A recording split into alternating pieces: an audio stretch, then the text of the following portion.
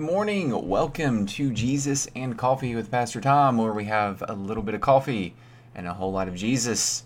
We are in Proverbs 15, looking at verse 6 and 7 this morning. Let's say a prayer and get started. Thank you for joining me. It's a good day. Let's pray. Father, we come before you now. Thank you for this time that we have to study your word. Teach us something new, God. Draw us near to you. In Jesus' name we pray. Amen. Okay, again, Proverbs. Same thing.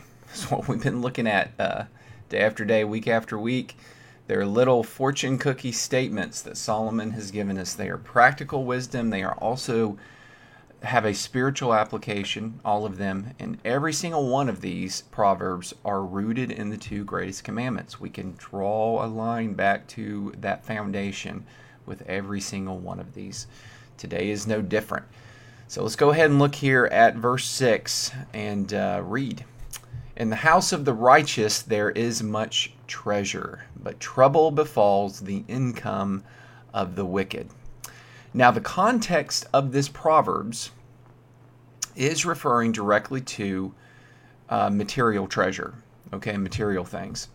And in a general sense, people who act righteously and wise tend to be safer, just generally speaking, in a practical way in the world that they live in. And people who live foolishly and act foolishly and spend their money foolishly end up empty-handed. We've all seen the stories on the news of people who have won the lottery and then regret it later, and even make statements how they wish they had never won the lottery because by getting all that money it ended up ruining their life. And in reality what it is they were foolish with their money. They did not know how to handle attaining that much wealth, and it destroyed their relationships with family.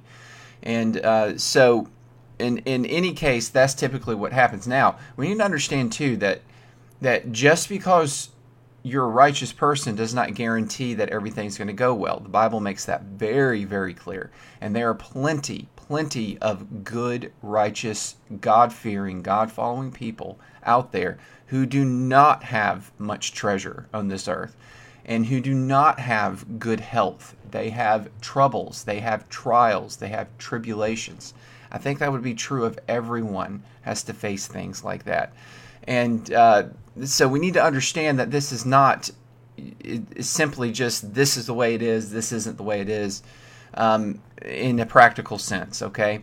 But generally speaking, across the board, when you do foolish things happen. And that's the point that he's making here, but that's not the only point, okay? So that's just this practical day-to-day living, all right? If you're going to spend all your money and become a drug addict and live that life and be foolish by chasing after something like that, then you're going to end up empty-handed. You're going to be trouble is going to befall the income of the wicked, okay? And so this verse would apply in that case. Now, in a spiritual sense, we can see this kind of somewhat in a different light, and it still is very true. So, in the house of the righteous there is much treasure. Now, this treasure doesn't have to necessarily be earthly things, material things, right? So a righteous person, there is much treasure in the life of a righteous person. And this is true of every righteous person. This isn't just some righteous people don't have much money and some do, in a general sense like I was just saying. But every single a righteous person, remember, is someone who is made right with God. Now, how is a person made right with God today? Well, they're made right with God through Jesus Christ. Jesus gave his life. He died on the cross for your sins, past, present, future. Okay, Jesus paid it all. All to him I owe. Sin left a crimson stain, but he washed it white as snow. We know the song, okay? That's how it happens. That's how righteousness is attained. Now, the treasure that comes with righteousness is everlasting life. It's genuine, true joy that never ends. It's peace that passes all understanding. It's a right relationship with God. It's Proverbs 1:7. It's the greatest commandment, loving God with all your heart. That is the treasure. Knowing God, experiencing Him is the greatest. It's invaluable. Nothing else can compare to it. A righteous person has much treasure, spiritually speaking, okay? And that is true of every righteous person. But trouble befalls the income of the wicked. Well, what's a wicked person? A wicked person is someone who doesn't know God, is not right with God. There's someone who chases the material things of this world and worships that, only to find out in the end, when they come to the end of their life, that it means absolutely nothing. And they are poor, completely, utterly destitute, and poor in spirit. Okay? So, knowing God, this verse here is pointing us to knowing and loving God with all our heart, soul, mind, and strength. That is the real treasure. That is the real treasure. Like the man who finds the treasure in the field, sells everything he has to buy the field. That's what this is talking about. All right, let's move on to verse 7. So verse 7 is talking about speech and how we use wisdom and speak wisdom. So verse 7 says, "The lips of the wise spread knowledge, not so the hearts of the fools." So, a wise person is going to be wise, and they're going to share knowledge and wisdom that they have with people around them. Now, the greatest and most important slice of knowledge that a righteous person has, okay, which would also be a wise person, because the way Solomon defines wisdom in the Bible, and we've talked about Proverbs 1:7, is that they fear the Lord. A genuine wise person fears God, which means they love God with all their heart. Again, the first and greatest commandment in the Bible. So a wise person will spread knowledge. Well, what's important knowledge that a wise person should spread? A righteous person, a person who fears the Lord. Well, knowledge of God, right? And today, that knowledge would be the gospel message, spreading the truth of the gospel, the true path of righteousness, and gaining much treasure up here, okay? A wise person, a righteous person is going to spread that knowledge, is going to share that, and that's going to uplift, that's going to build other people up, that's going to be positive, all right? Where the heart of the fool doesn't do that. It says, not so the heart of the fool. In other words, without having to make the sentence longer, it essentially is saying that they don't spread knowledge. They don't give back to the people around them. They take. See, there's a complete opposite here going on between the wise and the foolish, and the righteous and the wicked. The idea is that the righteous gains eternal treasure and has knowledge that builds up and uplifts those around them, whereas the wicked is a fool who does not end up with anything in the end. They might gain all the material things in the world in this life, but in the end they're left with nothing, and on top of that, they don't contribute to anything meaningful and important. For example, spreading knowledge and truth to those in the world so that they can become wise, so that they can know God. And it's a sad thing. And Solomon sees that. He's just kind of stepping back and he's looking at that, and he's all these proverbs, they're pointing us in that direction.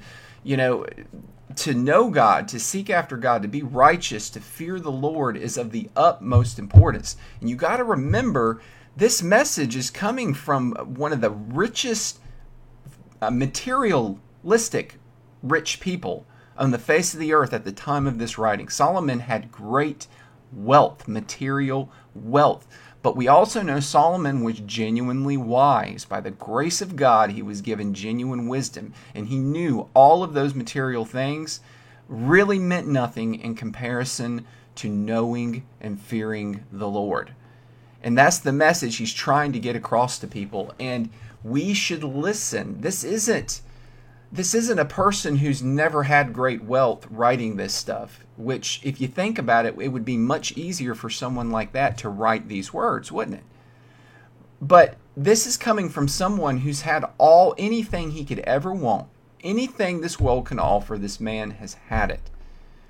If we should listen to anyone when they talk like this, it's Solomon. Because he had the world. He had all the women. He has all the money. He's got all the power, all the control, all the respect. He is King of Israel, and all the other nations of the world know about him and respect him. Okay, he even had people from Egypt coming to visit him, which was a much bigger nation at the time. It's amazing that God has opened his eyes to see how none of that means anything without knowing and loving God. And he's telling us this. There's some truth in what he's saying here. There is truth. It is true. And so it adds so much more legitimacy to his teachings here, to know that he has had it all and realize that it means nothing. I can't make that statement. I haven't had it all. I haven't had all the money and all the power, so I can't step back and say, I know for sure. I know without a shadow of a doubt that it means nothing because I have experienced it. I've had everything, and it's nothing compared to knowing and loving God. That's why this is so important. And we need to understand and think about it in that context and where it's coming from. A lot of good stuff here.